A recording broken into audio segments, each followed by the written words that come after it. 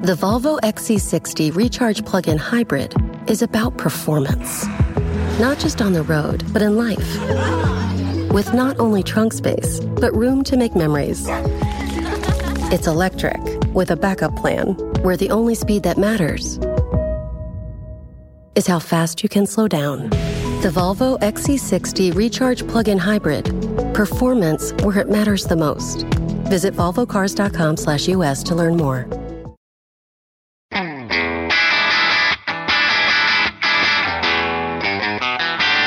Hey math fans, Jason Marshall, Math Dude, here with your weekly dose of quick and dirty tips to make math easier. As you've probably noticed, the moon doesn't always look the same. In fact, the moon goes through a monthly cycle lasting about 29.5 days. Yes, that is indeed likely to be where the word month comes from. This cycle takes the moon through its full range of phases and eventually leaves it right back in the phase it started in. As you've probably also noticed, the moon is occasionally visible during the day. In fact, if you're paying attention, you may have noticed that it's visible during the day a lot. But it's also sometimes only visible during the night. And if you are really paying attention, you may have noticed that there's a relationship between when the moon is visible during the day or night and its phase. What's behind this relationship? What determines what time of day the moon is visible? And what causes the moon to change phases in the first place? The answer is math, and in particular, geometry. Stay tuned to find out exactly why. Before we dive into the math behind the moon's changing phases, we need to learn the lingo that astronomers use to discuss this so-called lunar cycle. We can break the lunar cycle down into 4 quarters, each of which lasts approximately 1 week. The first quarter of the cycle takes us from the new moon to the first quarter moon. The second takes us from the first quarter moon to the full moon. The third takes us from the full moon to the third quarter moon. And the last takes us from the third quarter moon back to the new moon. The first 2 quarters, taking the moon from what's called the new phase up to the full phase, are known as the waxing portion of the cycle. Waxing just means growing, which is exactly what the illuminated part of the moon is doing.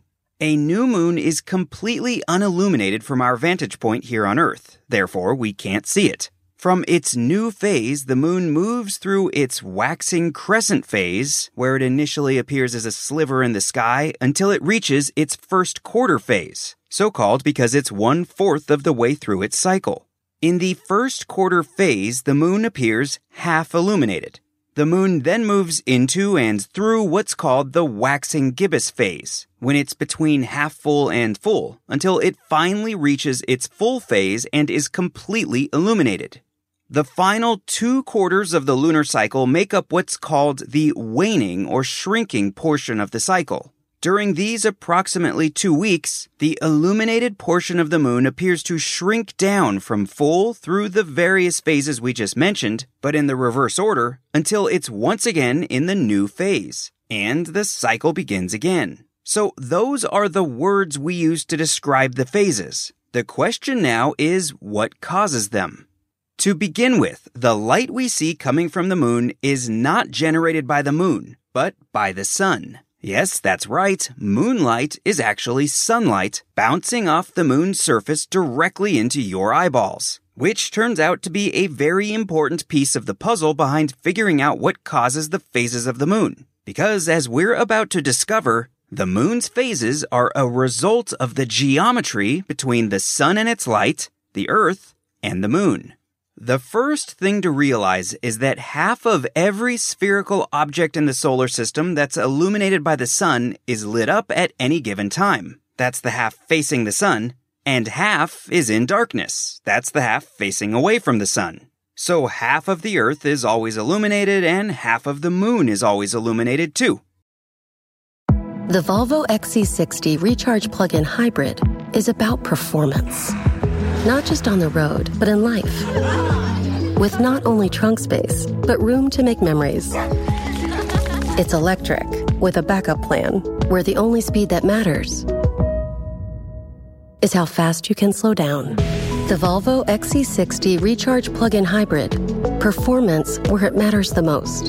Visit volvocars.com/US to learn more.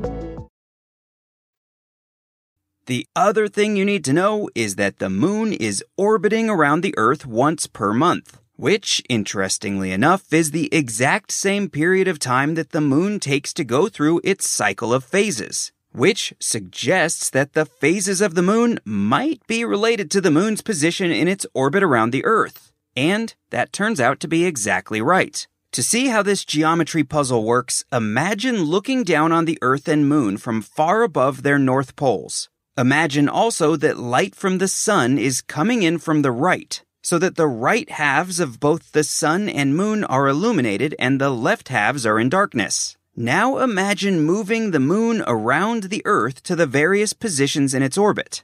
The question is, how does the appearance of the illuminated half of the moon change from our vantage point on Earth? If you're having a bit of trouble picturing this in your head, I encourage you to draw it out for yourself, or check out the drawing I've made for you and included in the web article version of the podcast. That's available at quickanddirtytips.com/mathdude. When you look at that picture, you'll see that when the moon is in the part of its orbit that's between the Earth and the sun, we on Earth are staring directly at the unilluminated half of the moon. This is the geometrical relationship that gives rise to the new moon. 2 weeks later, when the moon is on the opposite side of the Earth from the sun, we on Earth see the entirely illuminated half of the moon. This is the geometrical relationship that gives rise to the full moon.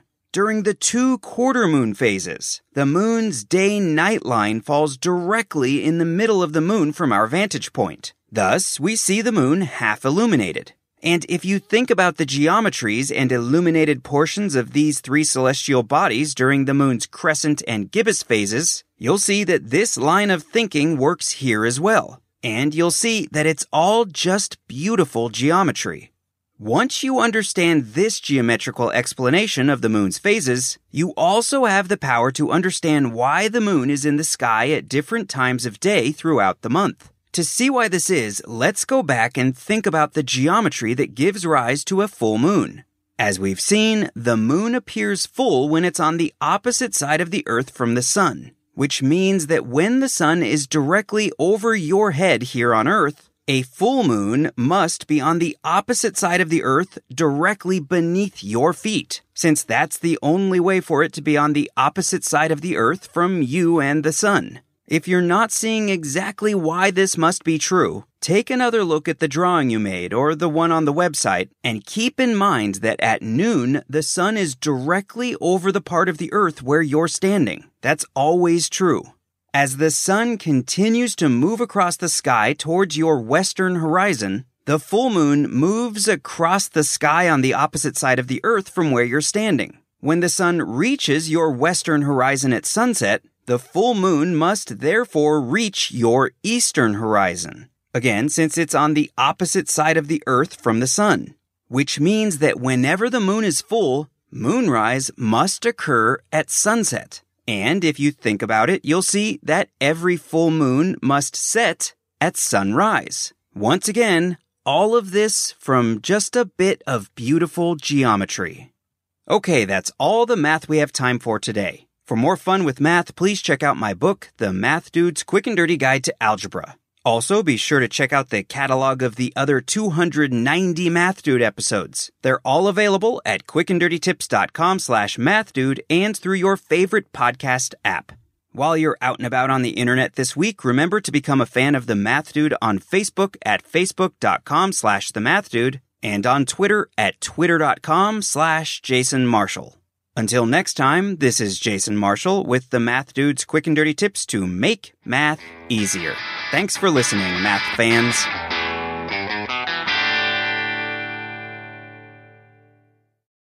The Volvo XC60 Recharge Plug-in Hybrid is about performance. Not just on the road, but in life. With not only trunk space, but room to make memories. It's electric, with a backup plan, where the only speed that matters is how fast you can slow down. The Volvo XC60 Recharge Plug-in Hybrid. Performance where it matters the most. Visit volvocars.com/US to learn more.